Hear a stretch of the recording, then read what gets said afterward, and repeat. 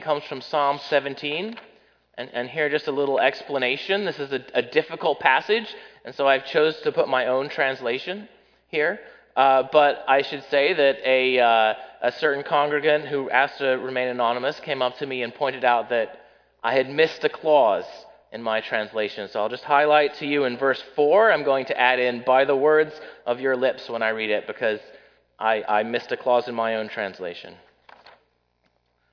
So the Old Testament reading comes from Psalm 17.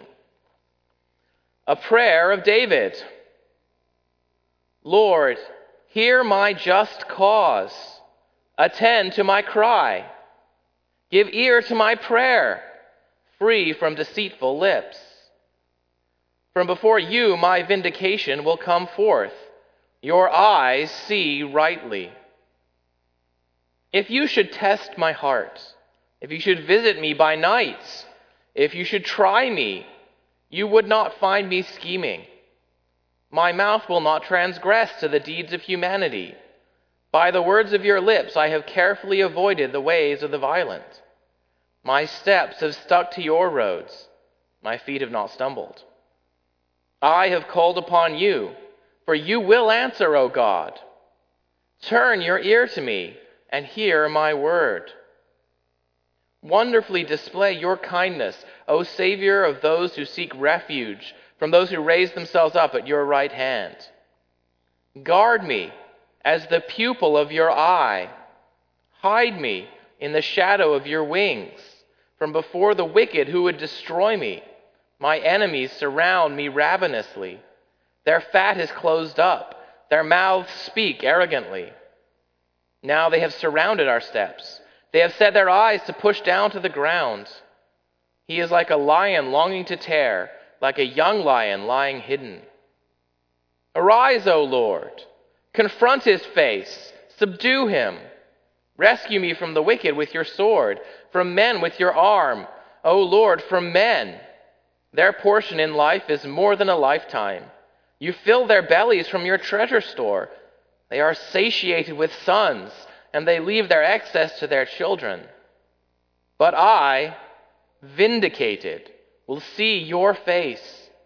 In awakening, I will be satiated with your form. This is the word of the Lord.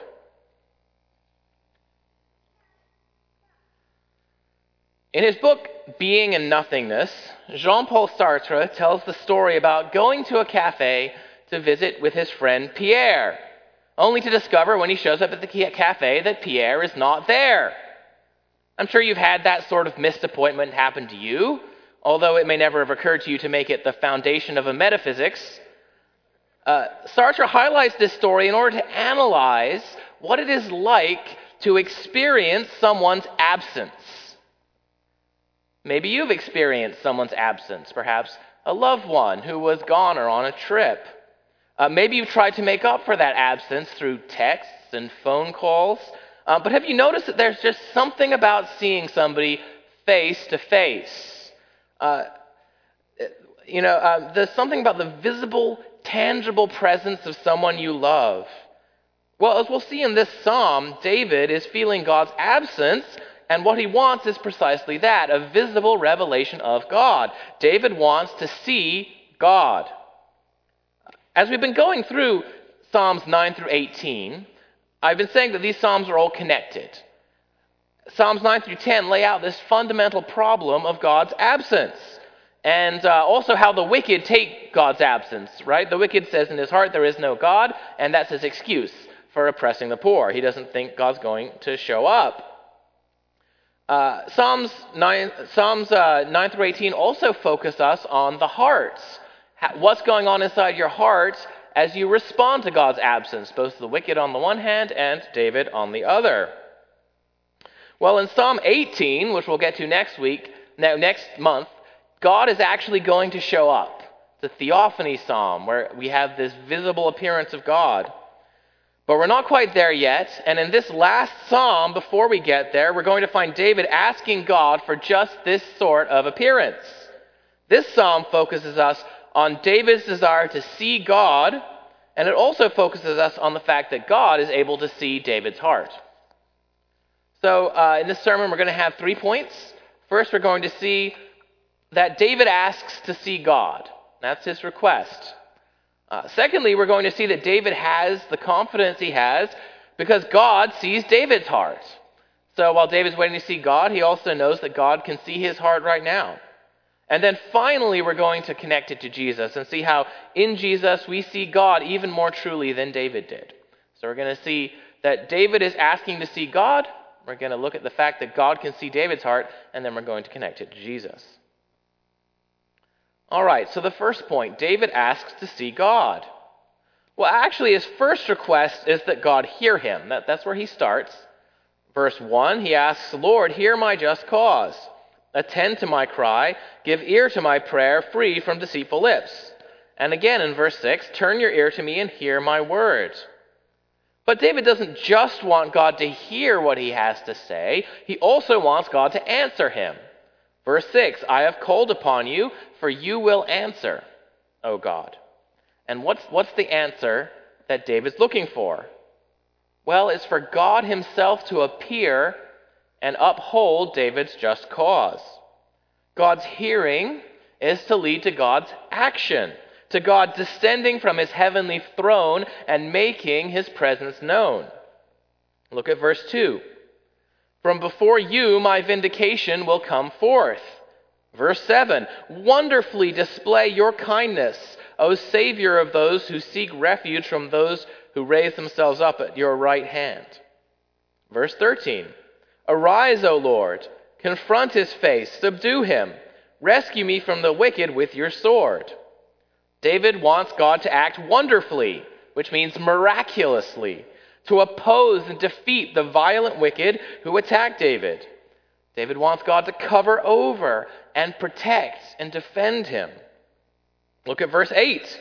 Guard me as the pupil of your eye. Hide me in the shadow of your wings.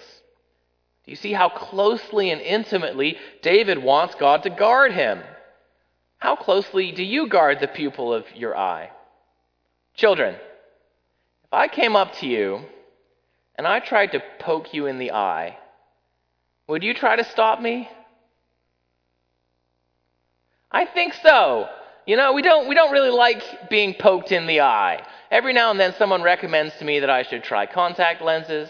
You know, maybe if you have glasses, people have recommended it to you, but it just seems so crazy to me. You mean I got to take this thing and stick it in my eye?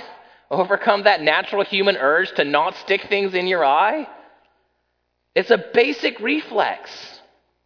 That's how close David wants to be to God, and how jealously he wants God to protect him. He wants to be tucked under God's wing. Just like the mother bird on the nest with all her little chicks nestled up to her, David wants God to settle down over him, to cover him, and keep him out of any danger. Well, all through these Psalms, we've seen how David has dealt with the absence of God by persevering in his trust in God. But now it seems like we're getting close to the breaking point. David is saying, Lord, this absence has gone on so long. I need you to show up. I need you to be here, to be with me, sheltering me and protecting me. And this plea culminates in verse 15. But I, vindicated, will see your face. In awakening, I will be satiated with your form. David is asking for God's visible presence. Like Moses on Mount Sinai, he asks to see God's glory. In fact, this is a theme in the psalm in a way that's a little tricky to bring out in English, because the word in verse 2 for from before you, and then in verse 9 from before the wicked, and in verse 14 from men, in Hebrew includes the word for face. So literally from the face of. So this theme of God's face and the face of the wicked is laced through this whole psalm. David wants to see God's face. And then there's this mention of awakening. I'll just say it's a little ambiguous. Who is waking up in the Hebrew? Is it David who's going to wake up and see God? Or is it perhaps God? We know God doesn't sleep, right? And yet sometimes the psalmist feels like God's asleep and has to cry out for God to wake up. That happens in Psalm 7:6. That might be what is intended here. Either way, what David wants is for God to appear. For David, his vindication, his being publicly declared just, is inextricably linked with God showing up visibly. And this is a pattern in Israel's history. When God shows up to deliver his people, he does so visibly. Almost always. I mean, it's precisely when Israel's in the worst trouble, when they most need God's deliverance, that they needed God to show up most tangibly. Think about when Israel is trapped by the chariots of Pharaoh against the Red Sea, and God's glory appears in cloud and fire. Or think about when Israel stands at a crossroads, at the death of King Uzziah, headed out of a good king and into a bad king. It's then that Isaiah has this image of God lifted up and seated on the throne in the temple. And when Israel's at their lowest point in exile, that's when Ezekiel and Daniel have some of the most vivid visions of God in the entire Old Testament. And so David, in the midst of his trials, with a keen sense of God's absence, asks to see God. David will be satiated with God's form. Seeing God's form is what will truly satisfy him. It's what will truly fulfill his desires. And how different this is from the wicked, as we see in verse 14. Now, to be perfectly honest, verse 14 is a very difficult verse. I've done my best to translate it. Your Bibles may say something different. I just say it's a very difficult verse. But however you work out some of the difficulties, I think the main point is clear. David is seeing these wicked people, and they're blessed with earthly possessions. They have long life. They have plenty to eat. They're satisfied with many children to whom they can leave their wealth after their unusually long lives ends. It's part of the tension in all of these Psalms that the righteous are suffering while the wicked seem to be doing fine. If you can think back all the way to Psalm 10:5, his ways prosper at all times, your judgments are on high, out of his sight. It's part of what makes God feel so absent, that it feels like there's no punishment for the wicked. They're doing just fine. But this situation also serves to highlight a contrast. The wicked are satisfied with their earthly wealth. That's all they need. They're living the good life now. They don't need God or a relationship with God. But while the wicked are satisfied with sons over here, David is going to be satisfied with seeing God's form. David doesn't just want to use God to get deliverance and wealth and prosperity. No, he wants God as an end in himself. More than anything else, David wants to see God. Now, maybe this raises a tension in your mind. I'd like to address at this point. Should David want to see God's form? Isn't it a big point in the Old Testament? You know, you have all these pagan religions with their idols, and they're all too human gods. But the Old Testament teaches that God is invisible. God doesn't have a body, so he doesn't have a form. If you look at Deuteronomy 4, what is the reason for the command not to make idols? Well, it's that when God spoke to Israel on Mount Sinai, Israel saw no form. Just to heighten the tension as much as possible, this is the same word for form that we have here in verse 15, when David asked to see God's form. So we have Deuteronomy saying, don't try to draw a picture of God because you can't see his form. And then we have David asking to see God's form. What gives? Well, while it's true that Scripture teaches that God is invisible and has no body or visible form, nevertheless, we do also have these stories about God appearing. He appears to Abraham looking like a regular man. Ezekiel sees a human-like figure on a throne. At the baptism of Jesus, the Holy Spirit appears like a dove. But because of what Scripture says elsewhere, we cannot really conclude that God is revealed in these forms as he really and truly is.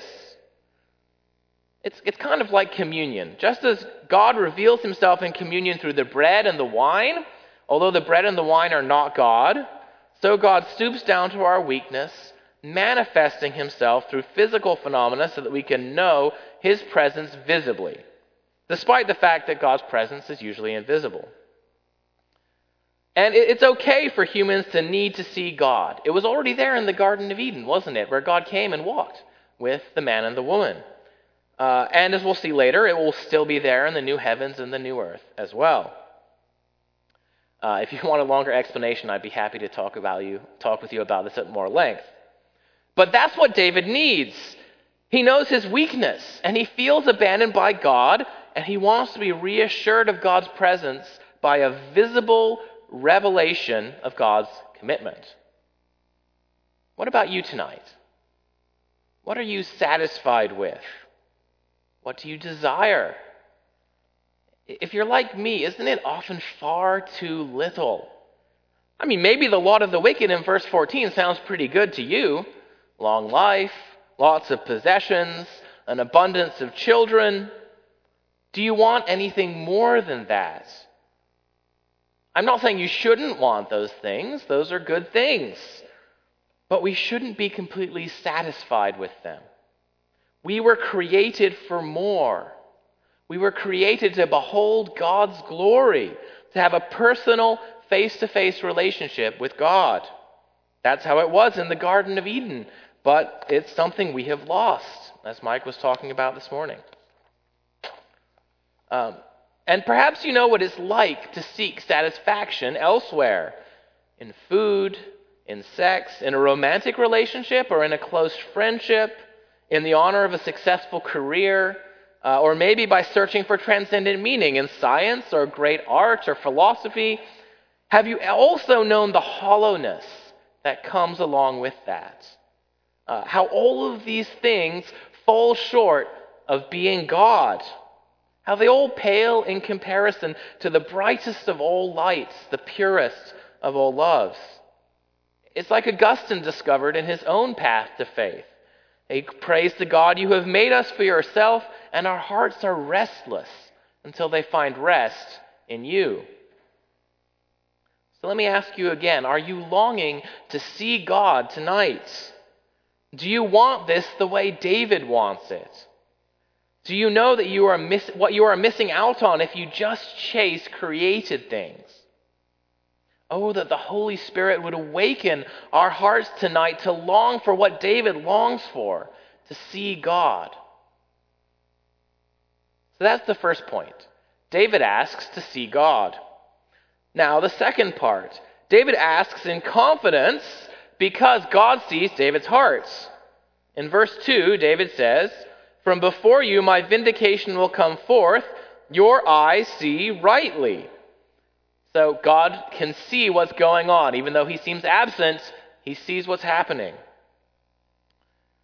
We see this confidence throughout the psalm, don't we? Verse 6, "For you will answer, O Lord." Verse 15, "But I, vindicated, will see your face. In awakening, I will be satiated with your form." And where does David's confidence come from? Well, he says it is because his heart is pure. Look at verse 3. "If you should test my heart, if you should visit me by night, if you should try me, you would not find me scheming.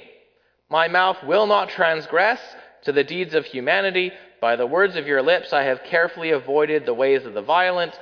My steps have stuck to your roads. My feet have not stumbled." David knows that God looks on the heart. And so he expresses a confidence that if God tests and examines his heart, he will find that David's thoughts and motives are pure. I wonder what you think about at night. When the hectic bustle of the day has died down, what would a transcript of where your thoughts wander look like? I wouldn't want mine published. David, though, is confident that if God sees his inner thoughts, he won't find him scheming about how to get ahead by underhanded means.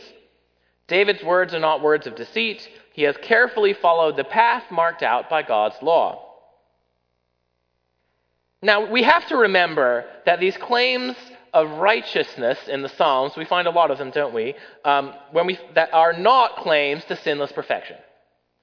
We know that because of all the other times when we find David asking for forgiveness for sin. Sometimes in the very same psalm where he proclaims his righteousness. So what's going on here? Well, David is claiming that in the trial that he is in the right. He's not claiming to be perfectly just in every area of his life, but he's claiming that his cause is just. That if God examines his heart, he won't find evidence to the contrary. David is pleading his case before God in honesty and sincerity. So it doesn't mean that David is perfect, but it means that he's in the right in his case. Nevertheless, this plea does reflect a certain purity of heart that is necessary if David is going to come into God's presence. We learned in Psalm 15 that a truthful heart is necessary to enter God's sanctuary.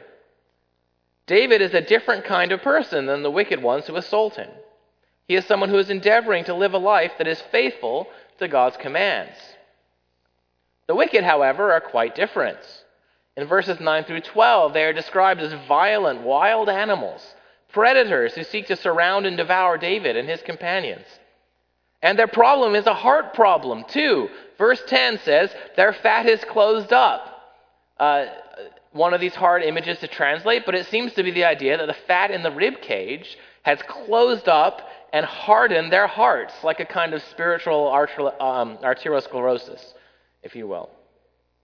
They become dull and insensitive to any human compassion for the poor and the suffering. And that's how they're able to devour other human beings with no shred of remorse. And this hard heart is expressed in arrogant speech. Their hardened hearts have led them to boast about their power. Because they neither fear God nor men, as we've seen in Psalms 9 and 14, and because they say in their hearts there is no God, they think they can get away with as much oppression as they want. And as I mentioned in the last point, we learn in verse 14 that the wicked have become insensitive to any spiritual good. They do not hunger and thirst for God. All they care about is their own wealth, prosperity, and family legacy. So let me ask you, what's the state of your heart tonight? Is it ready to meet God? Or is it shut up with fat, hardened, and insensitive? If you've caught any of David's desire to see God, then this psalm is also a call to you to be about the business of purifying your hearts. Now let me be clear. This is not a matter of earning the vision of God. We've already mentioned that David is a sinner, just like all of the rest of us. The only reason we can receive the vision of God is because of God's free gift of himself in Jesus. Because of Jesus' finished work on the cross and the free justification and forgiveness that we receive by faith. Your relationship with God is not based on your works or what you have done, but entirely on what Jesus has done. But does that mean that there is no room for a call to holiness? Well, the New Testament doesn't seem to think so. We learn Jesus himself says in Matthew 5:8, blessed are the pure in heart, for they shall see God. And in Hebrews 12:14 we read, strive for peace with everyone and for the holiness without which no one will see the Lord. So according to the author of Hebrews, if we want to see God, then we should strive for a holiness that makes this possible. Now again, this is not a works-based striving, and it's not a perfect striving either, because believers still fall into sin and really do have to struggle with sin while they're alive. It also doesn't mean that our success in that struggle is entirely up to us, because we know that behind what we can see, God is at work to keep and preserve us. So this doesn't mean, for instance, that believers can lose their salvation. But what this is a calling that is given to us as believers to press on towards the goal of seeing God by endeavoring more and more to live in the new selves that God is creating in us. It's kind of like a child growing up. As you grow up, at some point you learn about big kid stuff. You know big kid stuff? So you learn that big kids dress themselves. And you want to dress yourself. You learn that big kids use a regular cup instead of a cup with a lid, and you want to drink from a proper open cup too. And what's your motivation for this? Well, it's that you see the glory of what it is to be a big kid, and you want to be like that. That's how the vision of God works to motivate our striving for holiness. It's not that we need to make ourselves holy to earn God's favor or to keep God's favor. It has already been given to us gratuitously, freely in Christ. But it's that as we come to long for the glory of God, we long to be like him. And as we come to learn that the things we used to love so much, our sin, is evil and ugly, we come to desire holiness in a new way. And just like Israel, we are called to prepare ourselves. Just as Israel is called to prepare themselves to meet God at Mount Sinai, we are called to strive for purity of heart so that we are made ready for that day. Let me ask you this evening, how is your heart? Where do you need that purity? What sins in your life do you need to kill? Do you, like the wicked in this psalm, have an idolatry of life and health? Are you just trying to make this life last as long as it can? Or maybe you have an idolatry of possessions. If I can just get a full enough bank account, a great house, a great car, great clothes, then I'll have really made it. Or maybe do you have an idolatry of family and children? Did you know family and children could be an idolatry? I sometimes think that in the church maybe we emphasize it so much that it's a special temptation for us. And it's not actually good for your children, by the way, for them to be your idolatry. So are you looking to find your meaning in life entirely from your role as father or mother, rather than from your identity as God's children? Also, how are you treating other people?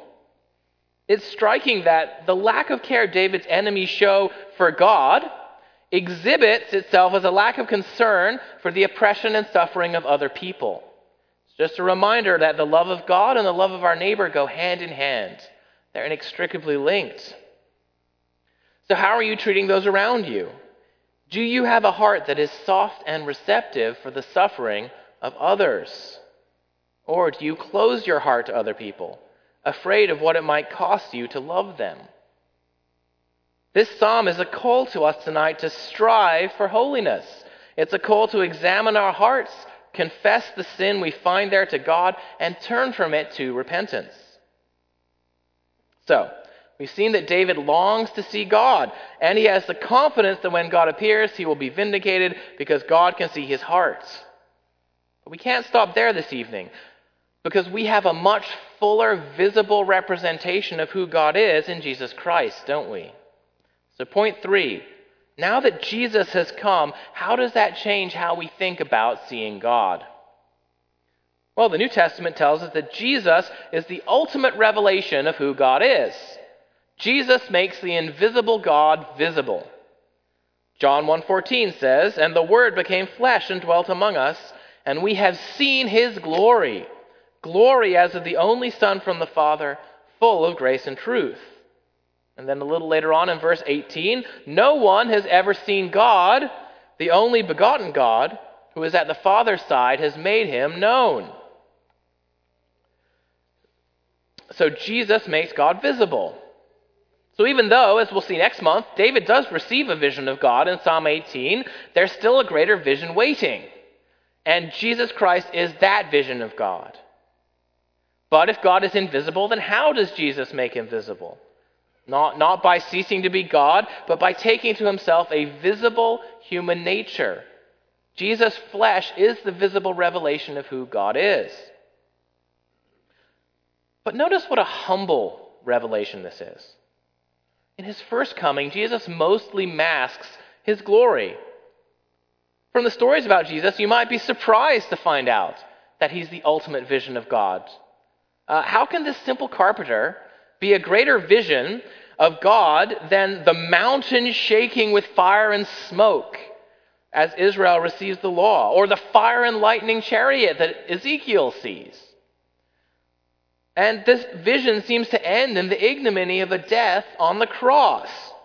This is not what we expect it to look like when God shows up, is it? Would any of us, without the benefit of hindsight, have looked at the cross and said, God is here? And yet the eyes of faith do see God revealed in Jesus. The centurion who saw Jesus' passion says, surely this was the Son of God. But there's something different about this revelation of God from the fire and smoke of the Old Testament. It's a humble revelation, and it requires God to open the eyes of our hearts through faith if we're to see God in Jesus. But there is one moment in the Gospels where the mask slips and Jesus' true glory shines through. When Jesus ascends onto the mount with only his 3 closest disciples, Peter, James, and John, and Matthew tells us he was transfigured before them, and his face shone like the sun, and his clothes became white as light. And a little later on, a bright cloud overshadowed them, and a voice from the cloud said, "This is my beloved Son, with whom I am well pleased. Listen to him." This is just a little foretaste of the vision of Jesus that John sees in Revelation. The Jesus who will come again with unveiled glory this time, clothed in majesty and power to finally defeat death and hell and put an end to all injustice. But we're not there yet. And that means that the Christian life is often analogous to David waiting to see God. Jesus is no longer with us. We can't see him anymore. He's in heaven. He is present with us by his Spirit, but that's an invisible presence. And yet we long to be with him, and we look forward in eager anticipation to the day when he will appear to bring perfect justice to the world. Revelation 21:23 tells us that in the New Jerusalem, the city has no need of sun or moon to shine on it, for the glory of God gives its light, and its lamp is the Lamb. The ultimate vision of God's glory towards which we look is the radiance of God's glory, which shines through Jesus as the lamp that emits that glory. But now is the time of faith. And as Jesus himself says, "Blessed are those who have not seen and yet have believed." Like David, we're still waiting. We are called to a perseverance, to a holy waiting for this final revelation of Christ. And we're called to purify our hearts to prepare for this vision. But as we do this, we're left with this vision of Christ as we see him by faith in the Scriptures. We have more than David ever had, even in his greatest vision. By faith, we see Christ, the image of God, coming to a world to this world in his great love and living a perfect life as the revelation of God's perfection. We see Christ dying on the cross as a revelation of God's forgiving love. We don't have to depend on our purifying activities to make our relationship with God secure, because we see Christ risen from the dead as God's public sign that we have been declared righteous in him.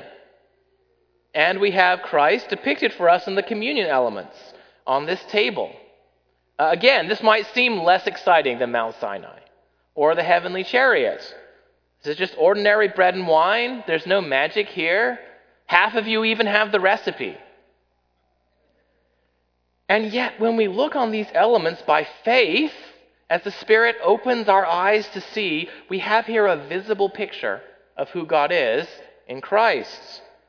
The God who loves us so much that he feeds us by his own Son. The God who has dealt with our sin in a final way on the cross. So let me close by asking you this evening, do you see Christ?